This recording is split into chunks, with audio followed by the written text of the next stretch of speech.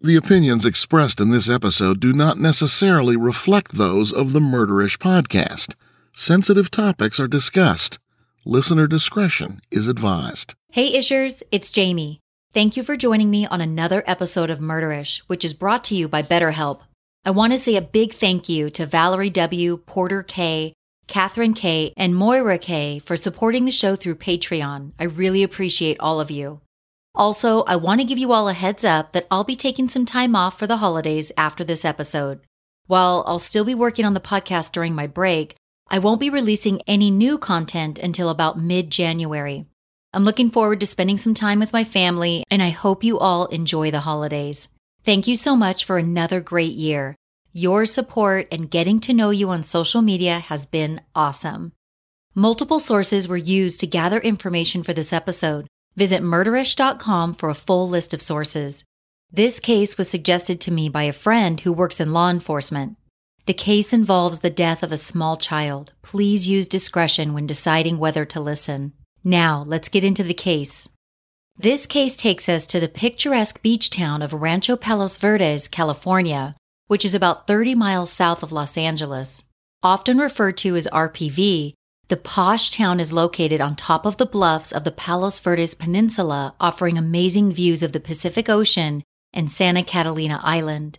According to Niche.com, for the best suburbs in which to live, RPV was ranked number 18 out of 116. Multi-million-dollar estates are plentiful in RPV, and the median household income is well above the national average. Lead singer of the band Linkin Park, Chester Bennington, now deceased, once lived in RPV. In a town where crime rates are low, school ratings are high, and surfboards are often seen on top of vehicles, murder is a very rare occurrence. On the afternoon of November 8, 2000, however, a 911 call would lead to a shocking scene. The details surrounding the victim's death would take a while to unravel, but when they finally did, the truth about what happened would shock the beach town and leave a family devastated. Join me as I walk you through the murder of Lauren Key.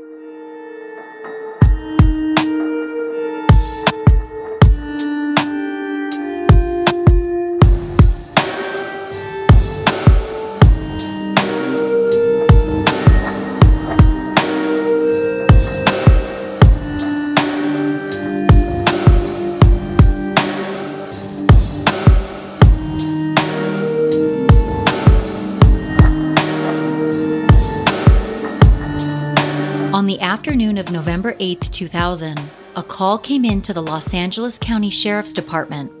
A man reported that his daughter had fallen off of a cliff. How bad is she? I don't know. I haven't gone down and found her. My daughter fell off a cliff in Palos Verdes. I know where the new bathers go. You guys don't want to get dressed. The caller was 38-year-old Cameron Brown. Brown reported to the 911 operator that his daughter had fallen off of a cliff near a nude beach below Inspiration Point in Rancho Palos Verdes. On the phone call, Brown says, "You guys might want to get dressed, sorry," and then he chuckles. When the LA County Fire Department emergency personnel and sheriffs arrived on scene, they observed the body of a young girl laying on top of a table. The young girl was 4-year-old Lauren Key. Her father, Cameron Brown, told first responders that his daughter had fallen off of a cliff while they were hiking. He said he found her lying in a tide pool below the cliff. Cameron had picked his daughter up and brought her to a table nearby, where he laid her down. Emergency personnel immediately began examining Lauren upon arriving at the scene, but they quickly learned that the young girl had been mortally wounded. Lauren's injuries were severe.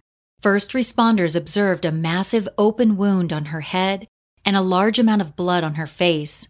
They checked for a pulse, but young Lauren was gone. She was declared dead at the scene within 5 minutes of emergency personnel arriving.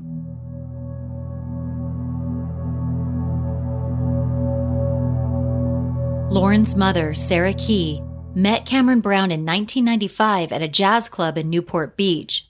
Originally from Essex, England, Sarah came to the U.S. on a tourist visa 1 year prior to meeting Cameron. At the time they met, Sarah was working as a flight attendant. At the jazz club, Cameron and Sarah hit it off and began dating. The couple enjoyed the outdoors, often going skiing and snowboarding together. A few months into their relationship, Sarah discovered that she was pregnant. Upon hearing the news, Cameron was very clear he did not want to be a father. He encouraged Sarah to get an abortion, but Sarah was not on the same page. The couple sought counseling to discuss the impasse they had reached. Meanwhile, Cameron continued making his wishes known. He did not want Sarah to have the baby. Sarah, however, told Cameron again that she refused to get an abortion. The couple's relationship began to unravel, with Cameron becoming more and more distant. When Sarah reached her 4th month of pregnancy, Cameron had stopped communicating with her altogether. Their relationship was over, and Sarah would have to endure the remainder of her pregnancy alone. On August 29th of 1996 in Orange, California, Sarah gave birth to a baby girl who she named Lauren. Lauren Serene Key could be described as a girly girl. She had blonde hair, blue eyes, and a unique smile. She loved playing with Barbies, dressing up as a fairy princess, and having pretend tea parties. Teachers at Lauren's preschool described her as happy, always smiling, well-behaved, and having a good vocabulary for her age. Although she was social, teachers said that Lauren was cautious and not particularly adventurous. Lauren was afraid of animals and worms, and she had a fear of heights and water. She'd throw a fit if she was asked to go into a pool. Lauren loved to sing and perform, and she would often play house and cuddle up on the couch with a bowl of ice cream. Sarah eventually met a man named Gregory Marr, and the two would go on to get married. Gregory had a son named Joshua from a previous relationship. By all accounts, for the first 3 years of her life, Lauren lived in a loving and stable household in Huntington Beach, California, with her mother, stepfather, and stepbrother. Many people would describe Lauren as generally a happy and upbeat girl. After Lauren turned 4 years old, however, all of that changed.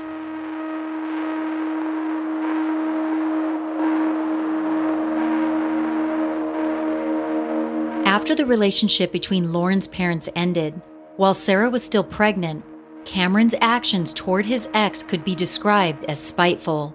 After they broke up, and while she was pregnant, Cameron tried to get Sarah fired from her job as a flight attendant. Reportedly, he even tried to have her deported as her visa was no longer valid. Cameron's behavior escalated from there. He began leaving aggressive messages on Sarah's voicemail at work. He continuously changed his phone number and moved his boat where he was living at the time, seemingly in an attempt to avoid having her know where he lived. It seemed as if Cameron was trying to erase Sarah from his life, perhaps because he didn't want to be a father. When Sarah gave birth to Lauren, Cameron was absent. Sarah wanted Lauren to have a relationship with her father, but Cameron seemed to want otherwise. He never visited or called to speak with his daughter. Lauren wouldn't even meet her biological father until she was 3 years old. Although Sarah provided her daughter with all of the love and attention a child deserves, as a single mother, she found it difficult to make ends meet. When Lauren was 9 months old, she made a decision to file for child support from Cameron. Upon receiving notification that Sarah had filed for child support, Cameron claimed in his response documents that he was not Lauren's father. Cameron hadn't spoken to Sarah at all since the time they broke up, when she was 4 months pregnant.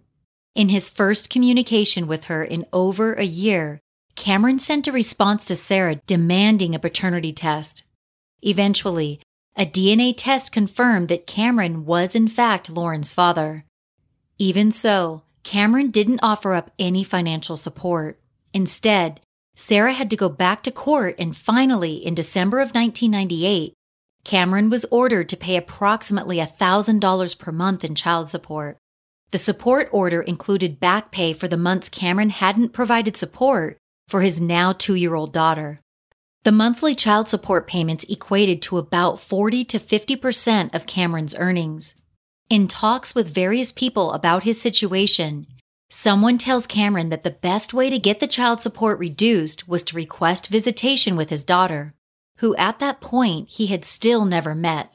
Cameron soon filed for visitation with Lauren, and then, in July of 1999, he filed for 50% custody of his 3-year-old daughter, whom he still had not met. What came next was a highly volatile custody battle between Cameron and Sarah. Although her relationship with Cameron was tumultuous, Sarah had always desired for Lauren to know her father.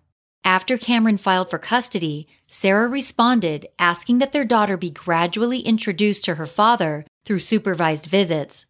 Sarah's intention was to allow Lauren to slowly get to know her father in order to become more comfortable and then move to unsupervised visits once that was achieved. The court did eventually grant Cameron unsupervised visits with Lauren, but things were not going as one would hope.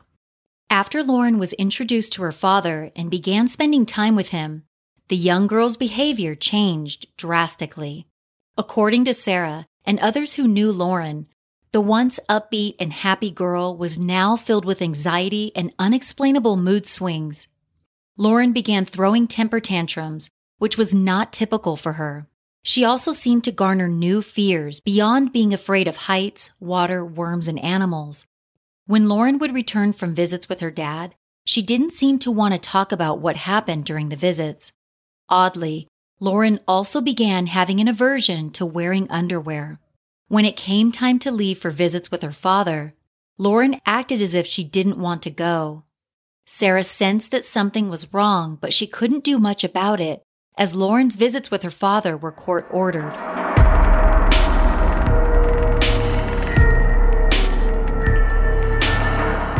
Cameron John Brown was born on September 21st of 1961 in Los Angeles, California. Cameron's father, Bob Brown, worked as an investment banker and had a master's degree from Pepperdine University. Cameron and his 3 brothers grew up spending a lot of time outdoors. The Brown family often went hiking and fishing and enjoyed many other outdoor activities. The Browns lived in Huntington Beach, California for years, where Cameron attended Huntington Beach High School. Cameron spent much of his time surfing, riding dirt bikes, skiing, and snowboarding. In 1978, while Cameron was still in high school, the Brown family moved to Inglewood, Colorado, and this is where Cameron would graduate from high school. Soon after graduating, Cameron moved to a remote cabin in Breckenridge, Colorado. Eventually, Cameron made his way back to sunny California. Once he settled down in California, Cameron found work as a baggage handler for American Airlines at Los Angeles International Airport, or LAX. Cameron continued living as an avid outdoorsman, and he drove a large 4x4 that resembled an army truck. While working at LAX and in his mid-30s, Cameron would meet Sarah Key at a jazz club, marking the beginning of what would eventually be a very tumultuous time for the two of them and their daughter. On the morning of November 8th of 2000, Sarah dropped Lauren off at Christian Montessori Preschool in Newport Beach. She told Lauren that her father would be picking her up from school that day. The afternoon was a scheduled visit for Cameron and his daughter. After learning that her father was going to pick her up from school that day, Lauren became visibly upset. She refused to let her mother leave, and teachers had to assist in getting her to go to her classroom. According to staff at her preschool, Lauren was very upset the entire day, and she was acting out. The young girl repeatedly asked for her mom and never calmed down. Feeling uneasy with the way Lauren acted as she left, Sarah called the school several times that day to check on Lauren. School staff informed Sarah that Lauren was still upset. In an attempt to comfort Lauren, school staff allowed her to speak with her mom during one of Sarah's checkup calls. Lauren, however, could not stop crying on the phone. School staff later said that Lauren didn't eat lunch that day, and she even resorted to asking other parents to take her home with them. She also attempted to run away at one point during the school day.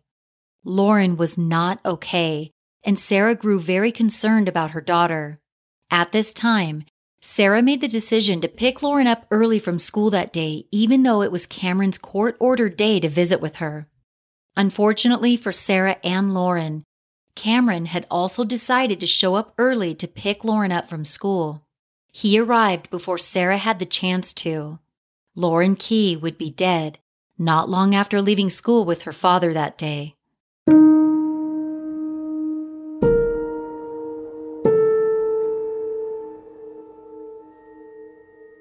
Homicide Detective Jeff Leslie arrived on scene the afternoon that Cameron called 911 to report that his daughter had fallen off of a cliff.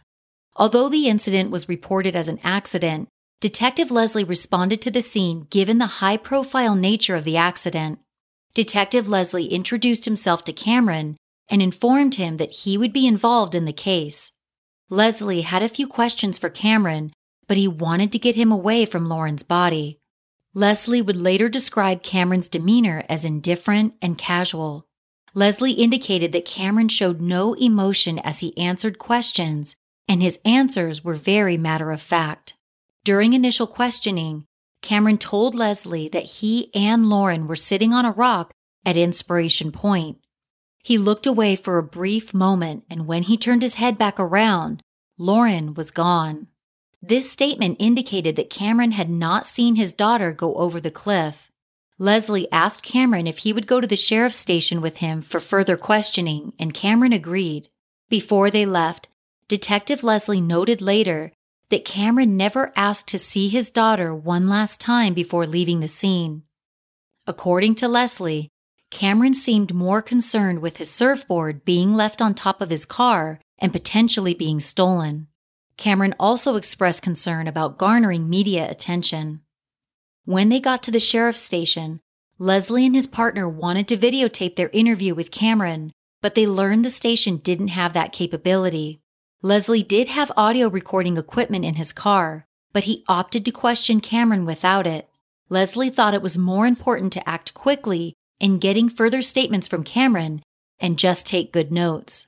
During his second round of questioning with Leslie and his partner, Cameron told the two detectives that Lauren had asked him if they could go on a hike. He also told them that he and Lauren's mother didn't get along. Toward the end of the interrogation, Leslie and his partner attempted to pull some sort of emotion out of Cameron, but it didn't happen. Instead, Cameron informed them that he had pictures to prove that Lauren was enjoying herself during their hike. When the disposable camera was processed, investigators found 3 pictures of Lauren, but none of them were of her and Cameron together.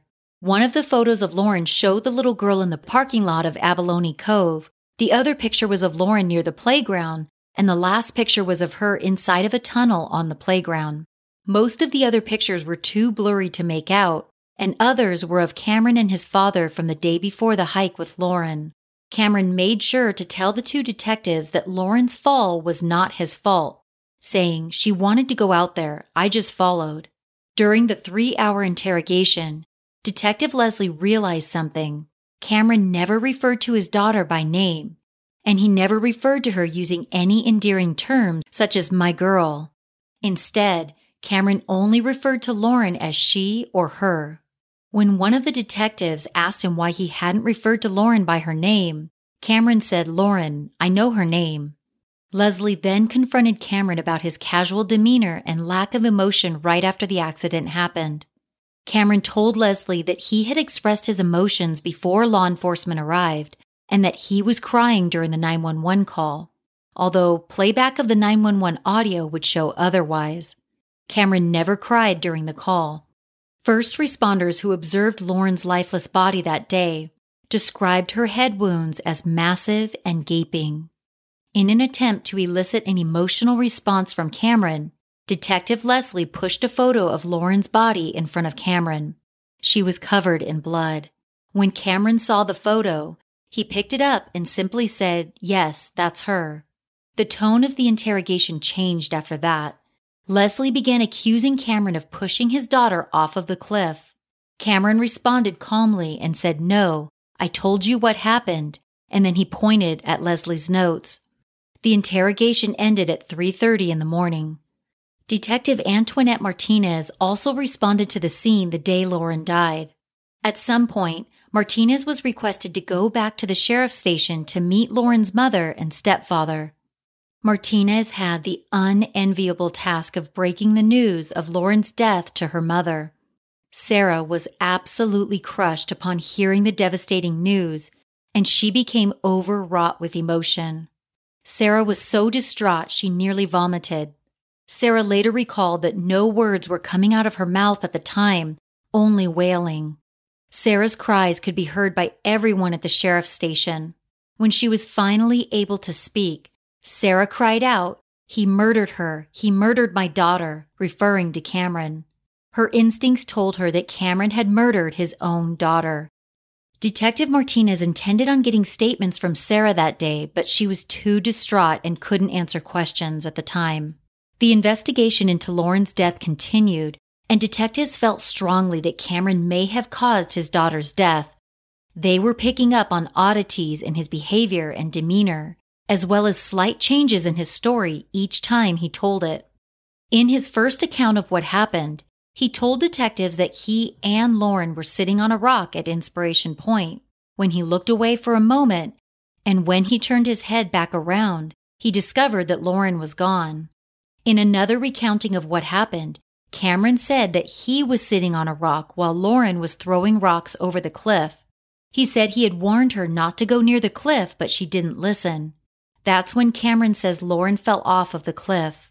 This statement indicated that Cameron had seen Lauren fall off of the cliff. Despite Cameron's inconsistent statements and lack of emotion over such a traumatic event, it wasn't enough to make an arrest.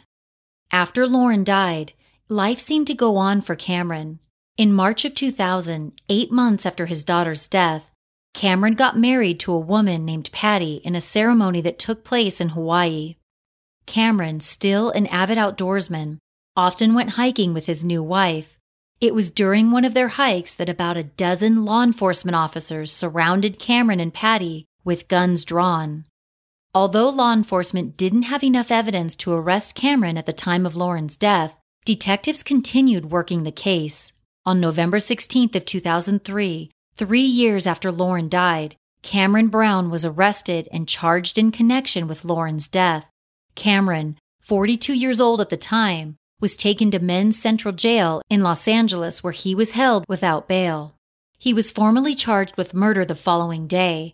It would be 8 months before a grand jury would indict Cameron Brown on a murder charge with the special circumstances of lying in wait and financial gain. Cameron pleaded not guilty to all charges. The case was finally going to trial, but unbeknownst to all involved, it was going to be a very long and frustrating road to reach a verdict in Cameron's case. There is so much pressure and stress that comes along with everyday life, and that stress can interfere with our happiness. It can be very helpful to seek counseling when these issues arise, but meeting with someone on their schedule and at their location isn't always convenient. That's where BetterHelp Online Counseling comes in.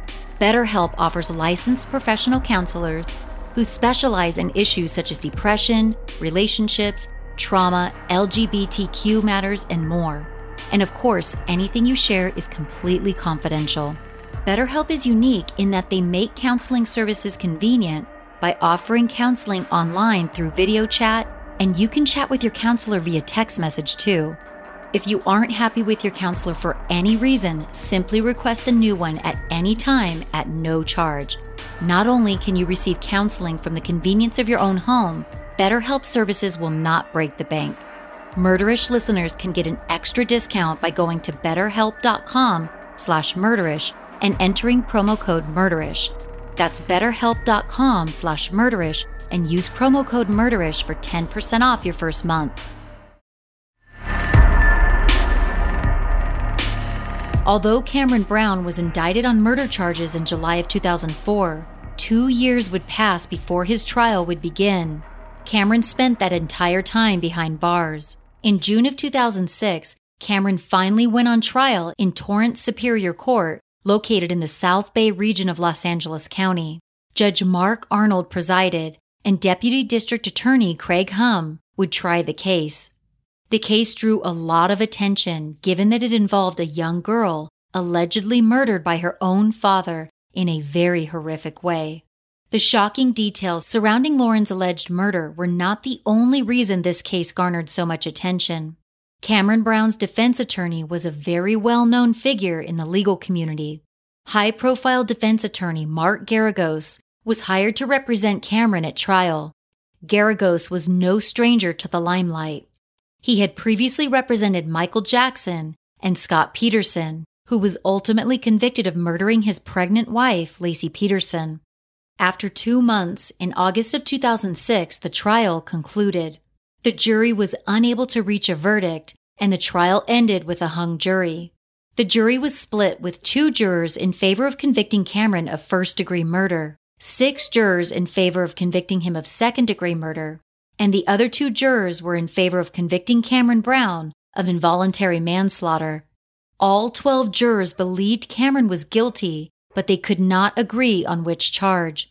With that, Judge Arnold declared a mistrial and ordered Cameron to remain in custody. Deputy DA Craig Humm wasn't done with Cameron. He believed the evidence clearly showed that Cameron had murdered his daughter, and he was determined to prove it. In July of 2009, 3 years after the mistrial, Cameron's second trial began. This time, the trial took place in the downtown Los Angeles courthouse, with Judge Michael Pastor presiding. This time, Cameron was represented by defense attorney Pat Harris, who worked at Mark Garagos's firm. Cameron's second trial lasted 3 months, concluding in October of 2009. As for the jury's verdict, again, they could not agree on the charge. 6 jurors believed Cameron was guilty of second-degree murder, and the other 6 jurors believed that involuntary manslaughter was the appropriate charge. With the jury being split in their decision, Cameron Brown's second trial again ended with a hung jury. As was the case in his first trial, the second jury were also unanimous in believing that Cameron was involved in his daughter's death, but they couldn't agree on the charge. Cameron Brown was ordered to remain in custody, but this time, he would have to wait even longer to learn his fate. In March of 2015, almost 6 years after his second trial ended with a hung jury, and nearly 15 years after Lauren's death, Cameron Brown was ordered to stand trial a third time. Again, the case would be tried by Craig Humm, who was now the assistant head deputy DA. The trial would again take place in downtown Los Angeles, but a new judge, George G. Lomelli, would be presiding. This time, Cameron was no longer being represented by anyone in Mark Garagos's firm. Defense attorney Aaron Lobb would represent Cameron during his third trial, and this time around, the jury would reach a verdict.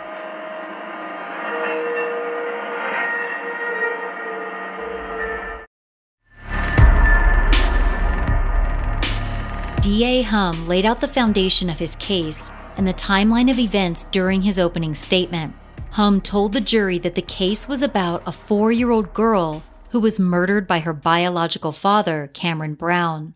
Humm said that Cameron was angry and vengeful, and that he hated Sarah for not going along with his wishes to abort her pregnancy. He said Cameron was angry about having to pay child support for a child he never wished to have. Humm said that Lauren's murder was planned in advance and motivated by Cameron's desire to hurt Sarah and not have to pay child support. Humm told the jury how Sarah and Cameron met, began dating, and soon became pregnant. He further told them that Cameron abandoned Sarah after she wouldn't comply with his wishes for her to have an abortion. The jury heard how Cameron treated Sarah after they broke up, with Cameron attempting to have her fired from her job and deported. They also heard about the threatening messages Cameron left for Sarah while she was at work. Humm said that Cameron never visited with Lauren after she was born, and he never called to check on her. He said that Sarah met Greg Marr during this time and eventually married him. Sometime after they got married, Sarah filed for child support, and this is what set Cameron off. Humm pointed out Cameron's refusal to believe that Lauren was even his daughter. After a DNA test proved that she was, Cameron still didn't show any interest in the little girl until he figured out a way that it would actually benefit him financially. It was only after Cameron was ordered to begin paying $1,000 per month in child support that he devised a plan to get that amount reduced. Humm told the jury that a bitter custody battle ensued and ended with Cameron gaining supervised visits with Lauren. Humm told the jury that Cameron first met his daughter in November of 1999 when Lauren was 3 years old. 3 months later, Sarah approached Cameron to request that he give his blessing for her husband, Greg, to legally adopt Lauren. If the adoption went through, Cameron would no longer have to pay child support. According to Hum, Cameron quickly agreed to the adoption and requested that it be fast-tracked. According to Sarah, she advised Cameron to think about it and to talk it over with Patty, who was his fiancée at the time. Meanwhile, Sarah filed documents with the court stating that Cameron hadn't shown interest in being a father to Lauren. This enraged Cameron, and again, he stopped communicating with Sarah, ending any hopes of the adoption proceeding. Hum told the jury that Cameron began making negative comments about Sarah to their daughter, telling Lauren that her mommy was going to jail for taking money from him. Hum said Cameron also filed documents with the court alleging that Lauren was being abused by her mother. Then, Hum told the jury what he believed sealed Lauren's fate. Hum said that Cameron's wife, Patty, wanted a family and pressured Cameron to be a father to Lauren so they would have a ready-made family. This, according to Hum, was the opposite of what Cameron wanted, so the defendant put a plan in place to get rid of Lauren, and then he executed that plan.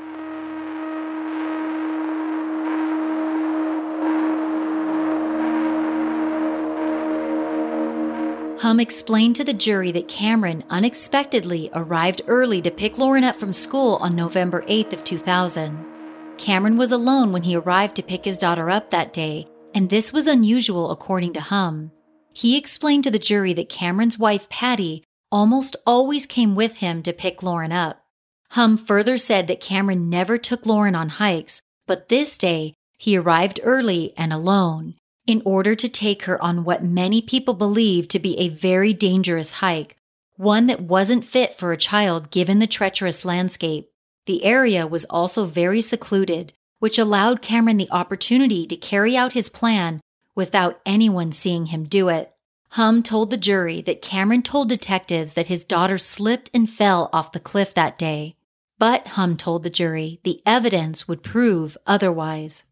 Hum called Sarah Key Marr to the stand to testify. In her testimony, Sarah confirmed that Cameron had no interest in being a father. She said that when she called Cameron to tell him they were having a girl, Cameron responded saying it didn't matter since he had already called INS to report her for an expired visa. Sarah told the jury that Cameron was not there for Lauren's birth and that their relationship fell apart after she refused to have an abortion. Sarah told the jury about the drastic changes in Lauren's behavior after she began spending time with Cameron. Sarah said that Lauren lost her appetite, had anxiety, began throwing temper tantrums, and refused to wear underwear for a while. She also said that Lauren began having an aversion to walking on hardwood floors. Cameron and Patty had hardwood floors at their house. Sarah told the jury that at one point, Lauren told her she didn't want to go with her dad anymore, saying, "The next time Papa Cameron comes, can I hide under the bed and you tell him I'm not here?" Other witnesses told the jury that Lauren was always very happy to see her mother when she picked her up from school, and that Sarah always asked the teachers how her daughter's day had gone. Those witnesses said that Cameron, on the other hand, never asked any questions about Lauren's day and seemed uninterested, irritable, and impatient when he and Patty arrived to pick her up. The witnesses testified that Lauren always seemed timid when Cameron and Patty would pick her up, and that the situation was always tense. Staff members from the Christian Montessori preschool testified about Lauren's behavior the last day her mother dropped her off at school. Janine Herrera Saunders, assistant director at the school, said on the stand that Lauren was hysterical that day, and she could not be consoled. She said that Lauren was allowed to speak with her mother on the phone, but it did little to help the frantic young girl. Janine said that Lauren was yelling, "Mommy, Mommy," repeatedly on the phone. Lauren's behavior was so out of character that Sarah decided to pick her up from school early that day, even though it was Cameron's scheduled day to pick her up. Unfortunately, before Sarah could get there, someone from the preschool informed her that Cameron had already arrived early and picked her up. As Cameron carried his daughter out of school that day, Janine said that Lauren put her arm out to her. That was the last time school staff would see Lauren alive. Other witnesses testified about Cameron's lack of regard for Lauren's safety, often allowing her to ride in the front seat of his vehicle with no car seat. Witnesses said Cameron often ignored his daughter and blew her off when she tried to say something. and that he made derogatory comments about her mother and grandmother to and in front of Lauren. Some people saw Cameron and Lauren on the hike the day she died. The prosecution called some of those people to the stand to testify about what they saw. One witness said he was very surprised to see such a little girl, let alone any child, hiking that trail because it was so dangerous. The witness also said that Lauren seemed tired and out of breath, and it didn't look like she was enjoying herself. He also said that Cameron never appeared to be having trouble keeping up with Lauren. He said Cameron was always out in front of her. This conflicted with Cameron's statement that Lauren kept running ahead of him. Joe Hans, a close friend of Cameron's, testified that Cameron seemed disappointed after learning that Sarah was pregnant and that he asked her to get an abortion. Hans also said on the stand that Cameron never told him that Lauren was born. He said that Cameron never spoke of his daughter until he received a request to pay child support. Hans said that Cameron's wife, Patty, told him that she and Cameron were going to get full custody of Lauren because Sarah was abusing her. Hans believed that Cameron was lying about the abuse claims in order to gain custody of Lauren because it was in total opposition to what Cameron previously said about not wanting to be a father. Hans testified that at some point, Cameron told him that Greg wanted to adopt Lauren and that he was very happy about it. An ex-girlfriend of Cameron's who requested to remain anonymous was called to testify. The ex-girlfriend testified about Cameron's controlling and sometimes violent behavior. She said that at times, Cameron would follow her when she would leave to meet with friends. She also said that Cameron damaged her car out of anger and constantly questioned her about her whereabouts. In what was surely an eerie moment in the courtroom, the ex-girlfriend talked about a time when she left to visit with some friends in Colorado. She said Cameron was angry about this, and when she arrived home after the trip, Cameron had thrown all of her belongings off of a cliff. The ex-girlfriend described Cameron as manipulative, selfish, and being someone who always planned things out. He was never spontaneous. Cameron's good friend, William Nam, testified about Cameron's anger issues. He said that Cameron could be very condescending and didn't take criticism well.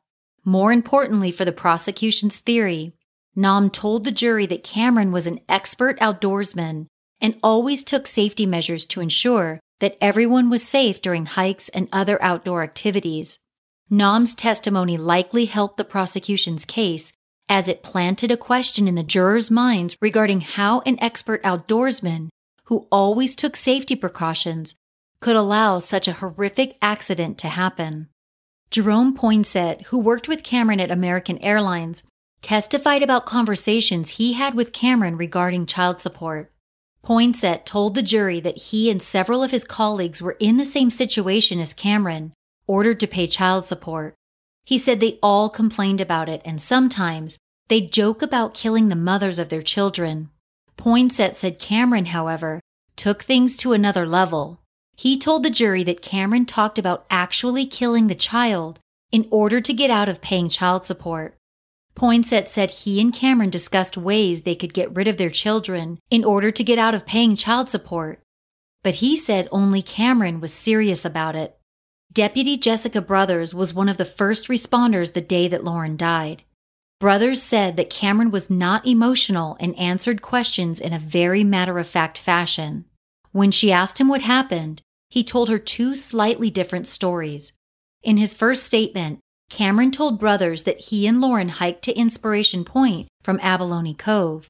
He said Lauren was throwing rocks on the east side of Inspiration Point, and then she was just gone. In his second statement, Cameron told Brothers that he and Lauren hiked from the playground to Inspiration Point. He said he had been warning Lauren about going too close to the edge of the cliff. He said he sat down on a rock at the top of Inspiration Point while Lauren continued throwing rocks. Cameron said he then saw Lauren fall over the cliff's edge. In his first statement, he said she was just suddenly gone, indicating that he didn't see her fall off the cliff.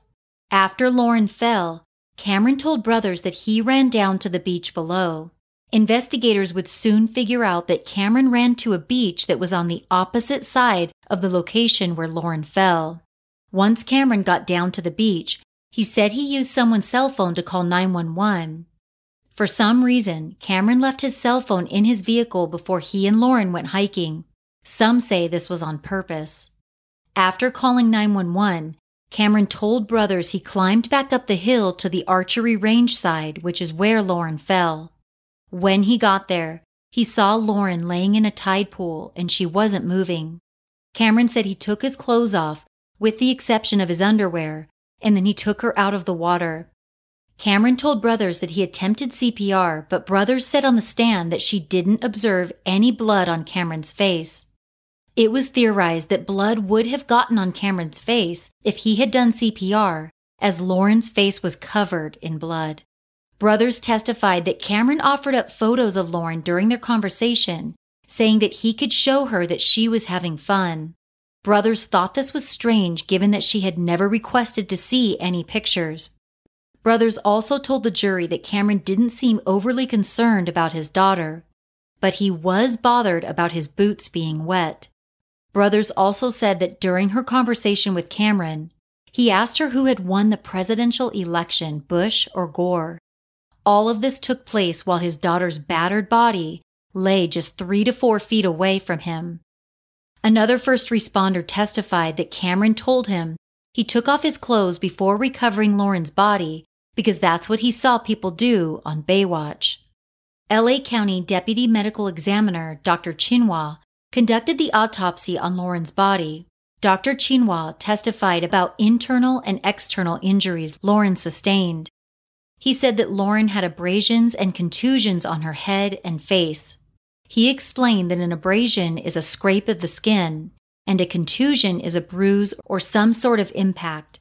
Dr. Chinua told the jury that Lauren also suffered a massive and substantial skull fracture, facial fractures, neck dislocation, brain hemorrhage, a fracture to her right wrist, blood inside of her chest, spleen lacerations and contusions to her liver and lungs. Prior to his testimony, Dr. Chinua had visited the location where Lauren died. He told the jury that multiple injuries and a massive skull fracture caused Lauren's death, and that her injuries were consistent with a drop from the cliff and not consistent with an accidental fall.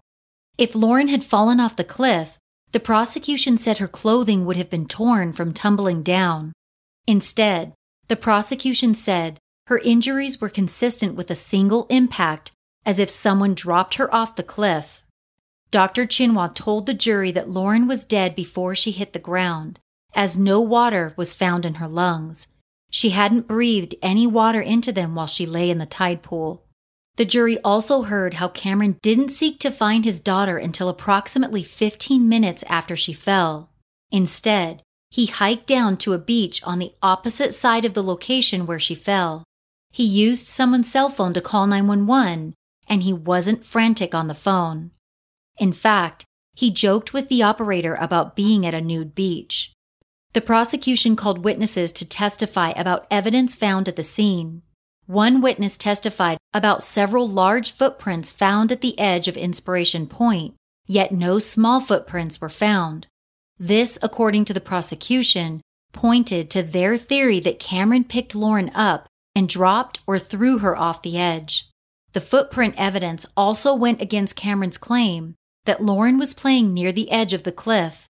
Dr. Wilson Carlisle Hayes, a biomechanical injury expert, testified that Lauren must have been launched from the cliff at a speed of 12.5 feet per second. He came to this conclusion based mostly on the single impact of Lauren's head with the cliff's face. Dr. Hayes said that Lauren could not have run that fast, so she must have been propelled from the cliff by something or someone else. Deputy D.A. Hum had called a large number of witnesses to support his case. Now it was time for the defense to present theirs. Numerous witnesses would be called to counter some of the prosecution's claims and also to testify to Cameron's character, although some of the character witnesses would end up backfiring on the defense.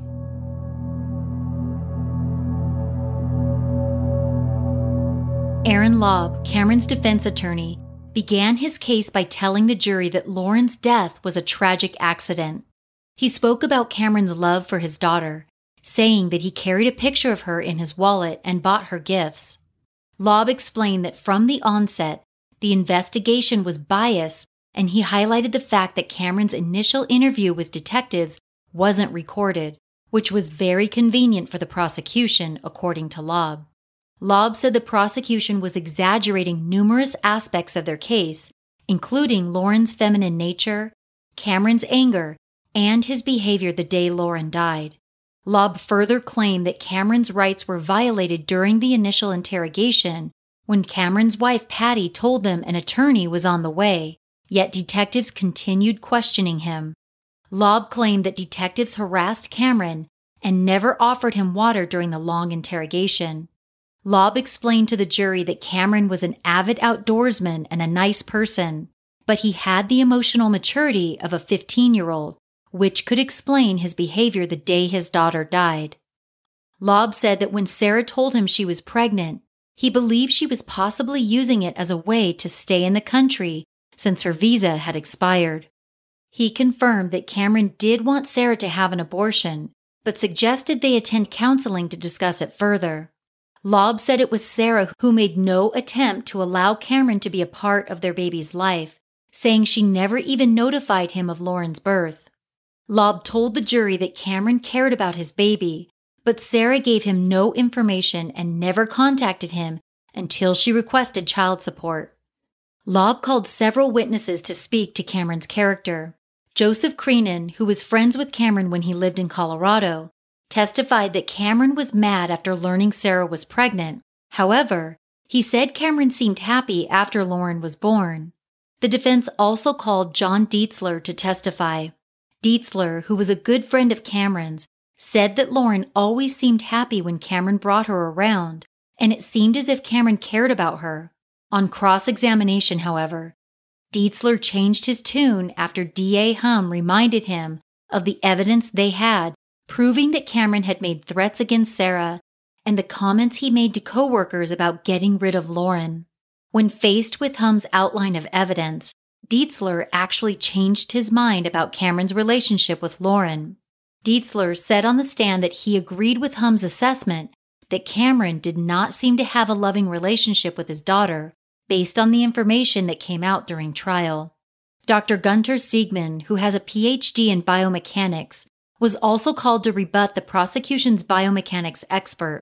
Dr. Siegmann believed it was possible for Lauren to have taken a running leap and that she may have tripped and fallen off of the cliff. Although Dr. Siegmann also said it was possible for her to have been pushed or thrown off of the cliff. The doctor agreed with Dr. Hayes that Lauren died due to a high impact on the face of the cliff. On cross-examination, D.A. Hum was able to get confirmation from Dr. Siegmann that he wasn't affirming in his testimony that Lauren had fallen off the cliff or that her death was an accident. Although the defense called Dr. Siegmann to rebut the prosecution's witness, his testimony seemed to do little to help their case. An expert in brain behavior and trauma was also called to the stand by the defense. In his testimony, Kevin Booker stated that Cameron's lack of emotion and his strange behavior the day his daughter died was consistent with the person being in shock, saying Cameron's behavior was normal for someone experiencing psychological trauma. On cross-examination, Booker admitted to the prosecution that a person could display traumatic shock behavior as a result of their own actions. In other words, if Cameron had thrown his daughter off the cliff, he could still display traumatic shock behavior. Lynn Brown, Cameron's mother, also testified for the defense. Brown said that her granddaughter was a very active young girl who ran around a lot. She also said that Lauren was oblivious to danger and spoke about a time when she nearly got hit by someone riding a bike. Brown said that Cameron was happy about being a father. On cross-examination, Hum got Cameron's mother to confirm that she wasn't aware of Cameron's behavior towards Sarah, the threats, the attempts to have her deported. Hum wanted to point out for the jury that Cameron's mother didn't have any idea about how bad Cameron and Sarah's relationship was. Before the defense rested, Lobb had this to say in his closing statement. This father, who had this duty to hold her hand or hold her, didn't do it. Honestly, I have a hard time seeing a not guilty. I am looking for what is justice. With that, Lobb asked the jury for a manslaughter verdict for Cameron. 2 days after the defense rested, the jury was taken to the site where Lauren died. 5 days later, the month-and-a-half-long trial was over, and it was time for the jury of 6 men and 6 women to begin deliberating. After deliberating for 1 day, the jury had returned a verdict. On May 13th of 2015, Cameron Brown was found guilty of first-degree murder for the death of his 4-year-old daughter, Lauren Key. He was also found guilty of the special circumstances of murder for financial gain and lying in wait. Detective Leslie, who had worked so hard on the case, became emotional upon hearing the verdict. He looked over at Sarah, who was sobbing. After everyone was dismissed from the courtroom, Sarah ran up to the jurors and began hugging them. The grieving mother had finally seen justice done, 15 long years after her daughter was murdered. Cameron Brown showed no emotion when the verdict was read. He just stared at the court clerk who had read the verdict aloud. The jury foreman said afterward that the prosecution's biomechanics expert was key in their decision to convict. The expert witness testified that Lauren's injuries were inconsistent with a slip or a fall. The jury foreman also said that after visiting the scene of the crime, it didn't seem likely that a 4-year-old girl would be up there of her own volition. Sarah said after the verdict, "Lauren was our gift from God, the best thing to ever happen to us. We just learned to live with the pain. There are no winners here, certainly not for Cameron's family and not for ours." 4 months after the trial concluded, Cameron Brown was sentenced for his crimes. Several people made statements before his sentence was announced. Joshua Marr, Lauren's stepbrother, who was only 10 years old when she died, made a shocking statement. Joshua said the day before she was murdered, Lauren told him, "I think I'm going to die tomorrow."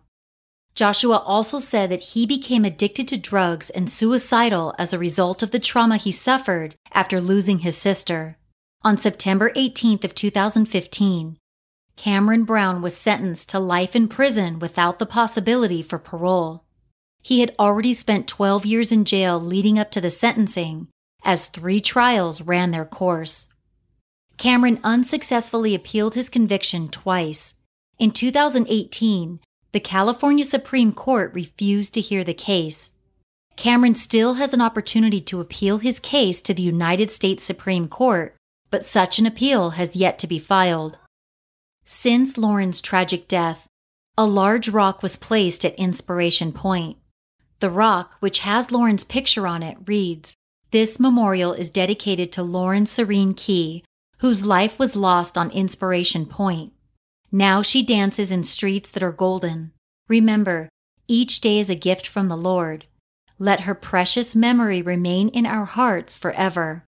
Lauren's date of birth and death are imprinted on the rock. After a long battle fighting for justice for Lauren, Sarah and Greg seemed to be happy and at peace. Sarah battled cancer after the trial was over, which she believes was caused by all of the stress she endured.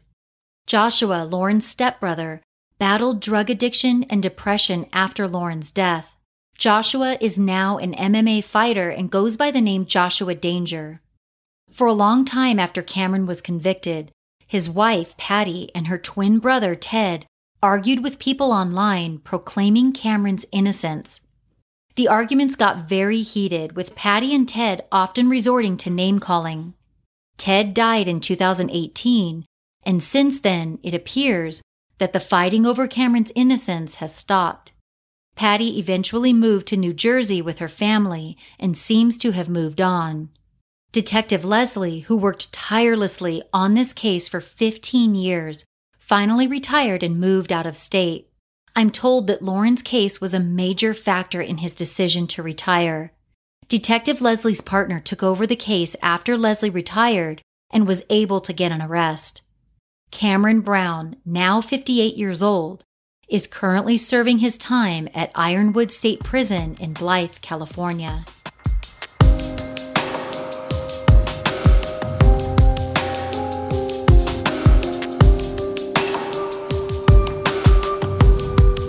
Thanks Thanks again for joining me on this episode of Murderish.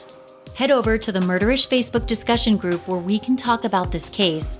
You can also find me on Twitter at MurderishPod or on Instagram at MurderishPodcast. If you like the show, please hit the subscribe button wherever you're listening now and tell a friend about Murderish.